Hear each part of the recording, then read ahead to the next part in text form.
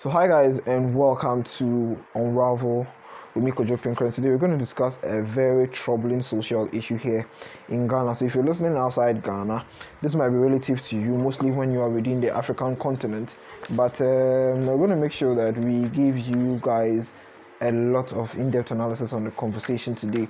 When I put out the flyer, a lot of you were so much interested in when I release this, so I am going to do justice to this. Now, what this discussion is now about is an endorsement of actors. We are in no way going to say that we support the action of party A, B, C in the conversation today. Secondly, what this is now about is that we are not going to rationalize that is where the reasons why these individuals are taking the action, because if you're not careful and we give out the asserted reasons why these guys are going out there killing, vandalizing national state property, burning down cars and all that, it looks like a rationalizing of the ideas and ideologies of this individual. We don't think that we fairly represent those thoughts in this audio. Thirdly, what this is not about is taking sides.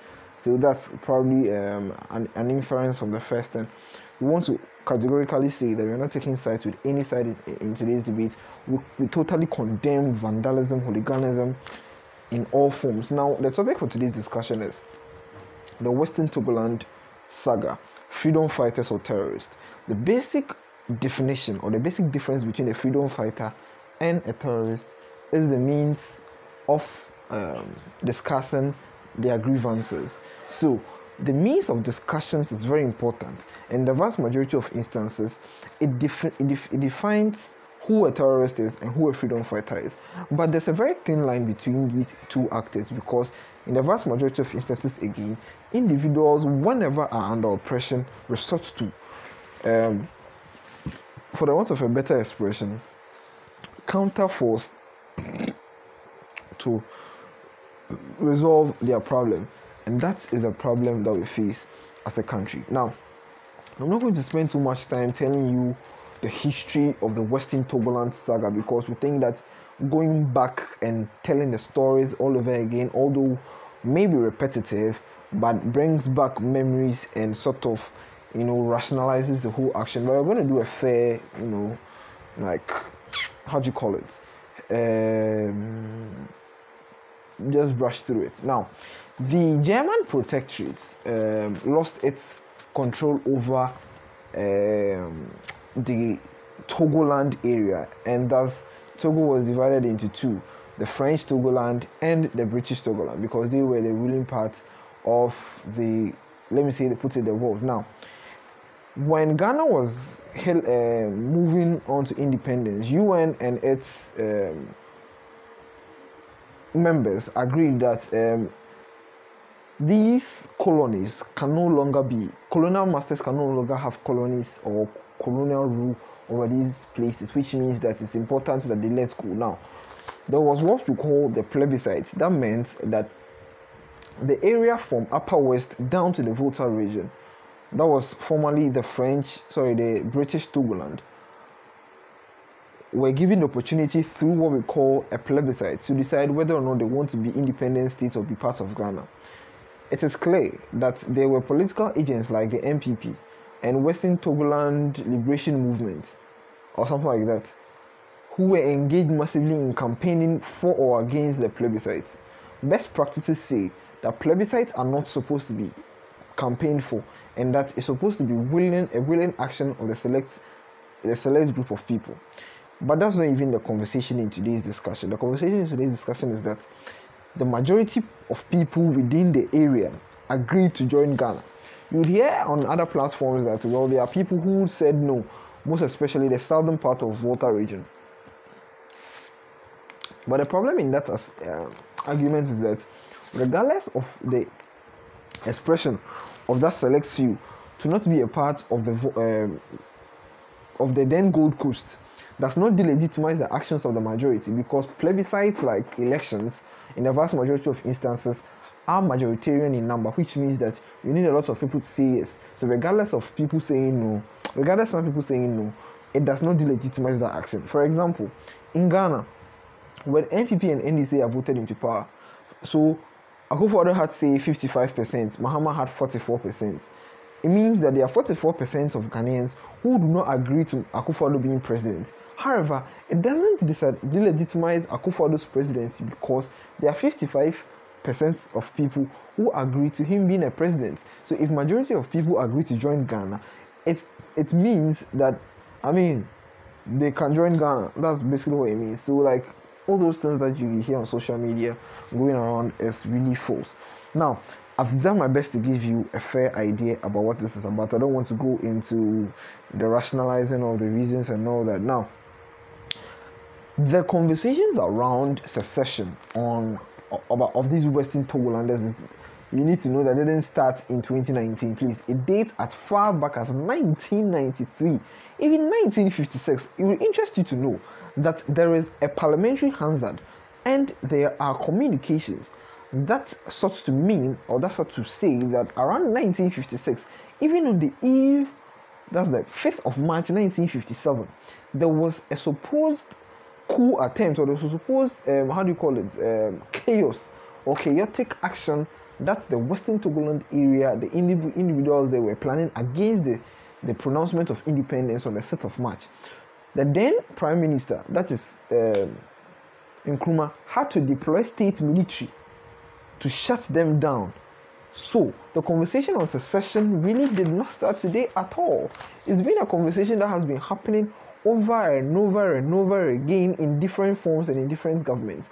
As far back as 1993, the Member of Parliament clearly said, and has been captured in the 1993 Parliamentary Hansard, that if the NDC loses power,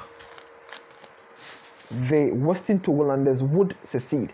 In quotes, he says that it is better for them to be under the worst form of government of the NDC than the best form of government of the NPP, which means that they are so much more interested in being under the government of the NPP, and they so much hate the NPP. So it doesn't fascinate me, and most people who are doing the listening, if if this is happening within the NPP era, it is something that has been happening. I'm not saying that there's a direct correlation between the comments of that individual or that member of parliament and the actions of these people, but it will introduce you again that member of parliament was member of parliament for Hohoi constituency, which is in the Volta region. So that shows that the conversations was happening and has been happening for a long time in history. In today's discussion, we are going to show you the implications of this particular action, not only on Ghana but on AU, on Nkrumah's legacy, on ECOWAS, and on other beneficial actions or beneficial ends that the country as a whole has earned within the years. But the stark difference between I've already said it, the stark difference between terrorism and freedom fighters is mostly the means. But at the back of every conversation, or the back of every reason why someone wants to be a freedom fighter or be a terrorist, is an action of self-defense. So, we want to defend ourselves from the oppression, the oppressor, and all these things. But one thing that you need to know clearly is that self-defense as a mechanism is important only when there's no alternative means of redress. So, if there's no alternative means of redress, so for example, if you cannot do anything about it, if the only option you have is to pick up arms, then it is justified. But in the case where there are options for you to take and you still go for these harsh options or these harsh mechanisms or these harsh measures, it is no more a self-defense, but it is a terroristic act against the sanctity and the security of the state in which you are fighting to secede from. So that is it. Self-defense is justified if there is no other means of defense. If there's no other means of defense, then self-defense is justified. But clearly, there are forms of redress that the Constitution provides in times like this. Negotiations, speaking to stakeholders, and all these things are very relevant in making sure that we come to a consensus on what the state can do in times like this. So yes, these individuals are clearly not aware of, probably are aware about clearly doing certain things that must not have been done in the first place. So now, I've already spoken about the plebiscite why it is done, and yep, I've already done this. Good. Now, let's look at the analysis of the impact of these guys' actions. So clearly, I've given you objective stance as to what is meant by self-defense as a reason for someone doing something, and also I'll give you an analysis about the difference between terrorism and what we call freedom fighting. But it's very interesting to know that the beacon of Africa as it stands now, the hope of Africa in many journals has been said to be Ghana, which means that Ghana is the pride of Africa. Ghana is the country that everybody looks up to because it's the first country in Africa to have gained independence. Note that Liberia was not independent, like colonized, so it means that like they are not part. But apart from Liberia, Ghana is the first country that gained independence under the leadership of the Nkrumah-led Bixes. The Nkrumah-led Bixes, which means that if you are idolizing anybody under the score of unity, progression, and freedom fighting, it is the Nkrumah-led Bixes. And that is why it's important to have this analysis today on this audio. So, the Nkrumah agenda is to have a united Africa, a united Ghana that is capable of managing its whole affairs, that is its own words, managing its own affairs and making sure that Ghana realizes its full potential. Now, the Nkrumah ideology sought to mean, and the reason why Nkrumah even engaged in that plebiscite in 1956 was to make sure that we collectively build a united front in facing the West that has always been marginalizing the black and making us second-class human beings, which means that what all Nkrumah wanted at the end of the day is that Africa is united and Africa is progressive in nature. Now, what this does to the Nkrumah ideology is that it rolls back all the gains that have been done in the regard of the Nkrumah agenda, and it mars his progress and all that. We don't think that the legacy of Nkrumah as it stands today should be, left for agents like these to mar. I mean, Nkrumah, regardless of his negatives and his shortfalls, is the reason why Ghana is where it is today, believe me or not. And we need to protect his legacy by all means. So, the unionism that Nkrumah was fighting for is the main reason why we have this unitary republic. A unitary republic as pronounced on the 1st of July 1960, a unitary republic as Ghana. The actions of these individuals attack the very constitution that made Ghana a unitary republic, which means that they are fighting the constitution, they are fighting the very relevance of Ghana as a unitary state. And by constitution, any agent that attacks the sovereignty of the republic is an enemy. Any agent that wants to break the unity or the unism within the African continent, the Ghanaian political or Ghanaian social space, must be seen as an enemy. And that is why the state is putting out the military and its state defense to fight against these things. Now, one of the problems that Nkrumah fought against is fragmentation. So fragmentation is when a part of the block or part of a bigger circle or circuit wants to secede or wants to move off. Like, those little things are stuff that made other countries go down. So in this analysis or in this program, in this episode, I'm going to give you a case study of some countries that have had secessions and how their current state is today. Mind you, the secession is only necessary if there are other indicators that are in place within the region that you find yourself. I mean, the biggest question I asked myself in today's discussion, or when I started following these issues, are what are the economic opportunities in Volta region that makes them so much confident that if today we allow them to succeed, they are going to achieve the ends that they want to achieve. Like there is little to no economic viability, economic resources that can even boost their GDP and all those things. I mean, if the conversations they are having, note that this is really not a rationalization, but engaging them even at their best. So if the engagement is that,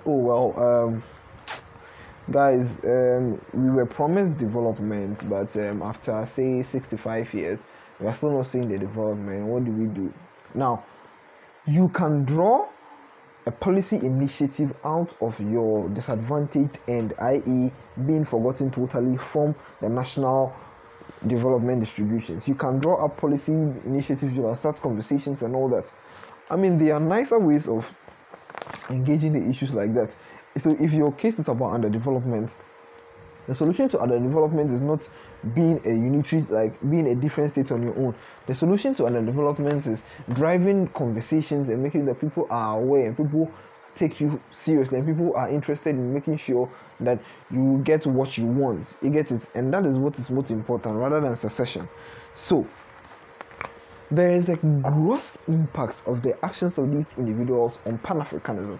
You know that Ghana last year started what they called, or what we call, the Ghana Beyond Aid agenda. That meant that, the whole Ghana, the year of return, that's sought to bring back home people in the Caribbean and the diaspora back home for them to be a part of the Ghanaian dream, the African agenda, and all those things. Now, Pan-Africanism in its essence is progressive, which means that it is an ideology that seeks to progress Africa into something that is bigger than itself, or into a more united front, into a front that sort of gets things done, a front that has a higher bargaining chip and all that. Now, this particular action by the Western Togolanders, right now we are even confused. We even call them Togolanders or Togolese. I mean, that's even beside the point. But the actions of these individuals undermine the essence of Pan-Africanism.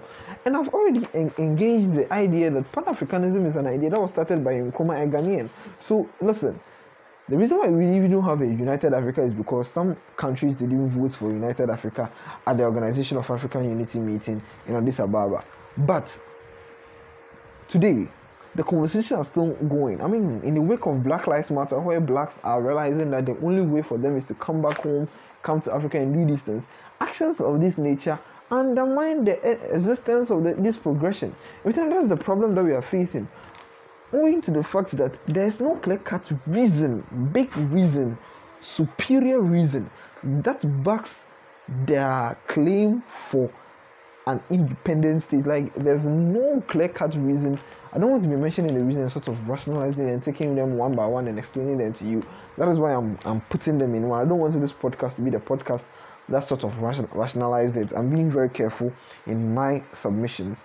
But in this monologue, what we are interested in is telling you the implications of their actions. I've told you the implications on the Nkrumahist ideology, on unity and unionism. I've told you about the impact on fragmentation and how this fragmentation is anti-progressive in nature. I've also told you about Pan-Africanism, and this is the current thing I'm on. So Pan-Africanism, I've discussed it in detail. So, I mean, you clearly have implications on a vast majority of how do you call it, of persons, not only them, other parts of the country. And the problem with this also again is that if we do not engage these individuals, whether it is state might or whether it is through negotiations, people or terrorist groups can hide behind these individuals to cause harm. Where in this country, we have experienced neighboring countries and even African countries who had issues starting like this, and it's bloated out into mass murders, massacre, and all that. We need to, as a country, engage this issue head on and try as much as possible to solve it once and for all. Because I've told you that as early as 1957, there was a conversation for secession. Just even about a year after the plebiscite, there was a conversation on secession, which means that these people have been, the leader of the group, Papa V, it means the guy is 85 years, and it means that averagely he was there when all these things were happening. So it's like there's always been this conversation about seceding, and most of the conversations is about development. If it's about development, we think that the state should be focusing on developing that area. I mean, the average region, or averagely every region, must have a fair share of the national care. We don't think as we need to deprive people from engaging in these things. But one of the things that interested me and my production team was the fact that it makes Ghana lose its moral rights in solving continental and even international crisis. Now, this is the problem. Currently, there's an uproar in Mali. Akufo-Addo, His Excellency Akufo-Addo, has been elected as the chairman of the Economic Community of West African States, which means that Akufo-Addo is the lead consultant or the lead agent in making sure that Mali is returned to civilian rule. Now, in the event of this rising, if Akufo-Addo or His Excellency is even initiating conversations on the Malian crisis, it makes him have less moral rights, because in his country, there are conversations about secession, about terrorism, about like these mass, how do you call it, harm causing and all that. Like, it lessens Ghana's bargaining power on the table with respect to bringing normalcy back to some countries, for example, as I've said, Mali and the like. So what all we are saying this evening on the score of moral rights is that Ghana has been seen to be a beacon. It's important that we protect this particular ideology in the sovereignty and the personhood of the country, of us as a country and as a people. And for us to do so, we need to make sure that we hold our moral rights and bargaining chip in high esteem. That is lost when we engage these people, or when we allow these people do what we call the terrorist movement. Now, the motive behind actions are mostly the things that, as it were, differentiates one action from the other. So, for example, intent. So in judging whether or not someone is culpable for an action, we look at the intent and whether or not the person acted on that intent. So the motive behind this assertion as reasons why these guys want to move out, I've told you clearly, are mainly based on developmental challenges and how they have been sidelined as a people. If that is your motive for leaving, and that is the biggest case, if Ghana as a country can solve that for you, would you still leave? These guys say yes. Why? Because all they want is to be leaders in themselves, which means that for me and for some average Ghanaians, our thought is that, well, it moves beyond actually just developmental challenges. There are people really behind us who are pushing this under the backdrop of developmental challenges. There are people who are so much interested in Ghana, these people succeeding in the theory of they becoming leaders and all that. I wouldn't want to even move into those assertions, the realms of conspiracies, but these individuals clearly have little to no grasp on their motive agenda and the means within which they are taking these actions are brutal. You know that states must or are encouraged to protect their integrity and sovereignty at all times. That is why invading into states are criminal, and attacking countries can, like attacking a president or a state agency in any country, can be seen as a gross criminal offense. You get it? No. So I meant, so if these individuals, if these Western Togolanders have had the guts to attack the police station, right, police station in the Volta region, injure a district police commander, this is a direct attack on the sovereignty of the state of Ghana. And that's why a lot of people are calling for the brutal force of the use of state might, where these guys are shown where power lies. But there's another group of other things that, well, if you, maybe what these guys want is attention. If you do not tread cautiously and use state might and brutal force and all those things, you risk the idea, or you risk the chance of you having a peaceful outcome. Why? Because then these guys will be motivated more to be engaging in that particular vandalistic acts and all that. So, I mean, the country as a state necessarily has not given us a clear-cut direction where we are going. So the Akufo-Addo administration has not come out clearly to say A, B, C, D. What Upon Nkrumah has, the Minister of Information, has done at best is to tell us that, well, they know those who are financing these guys, they are going to publish the book, the list, and they are going to make sure that they deal with them. That's beside the point. That's not what Ghanaians want. That's like just a peripheral issue. What we want to know is that, well, these guys want this. This is what you are going to do, and this is how we solve the solution in total.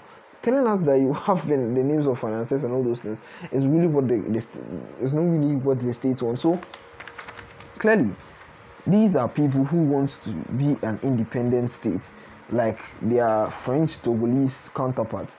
They are an independent state, and they are working with the assumption that everything will be fine when they are made independent states. Clearly, I've shown you that one, there's no buoyant economic activity within the region, and there are little chances that there's going to be some created in the near future, and even in the next century. So it makes their whole argument for secession very difficult to even back, because of their lack of reasons. I mean, and the means through which they are trying to succeed is very wrong, and it also brings into question the strength of our state security agencies. A lot of people were calling or questioning how state agencies could watch for such a major crime to be committed on Ghanaian soil. I mean, I think that I agree to some extent with these individuals and would immediately call for the security agencies to sit up, because guys, if you can sit here in this country for this thing to happen, we don't know the next thing. And I think we are being told that these guys are now having AK-47 rifles, they stole guns and all those things. Charlie, guys, we need to work hard as a country. This is going to be the first episode.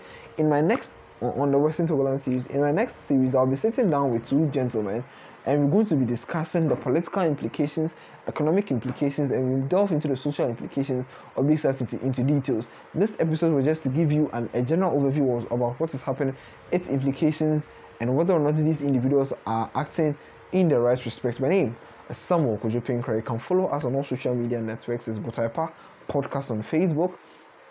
It's Unravel with KP on Twitter. It is Matters with KP on Twitter. And on Instagram, it's at Botaipa Consult. On AudioMark, it's at audiomark.com/PHEC Media, FEC Media. Thank you very much for listening to this monologue. And we would appreciate that you give us your feedback, and you will tell us that you love this and you would always listen to it. Thank you very much for doing and listening. Yes, catch you some other time.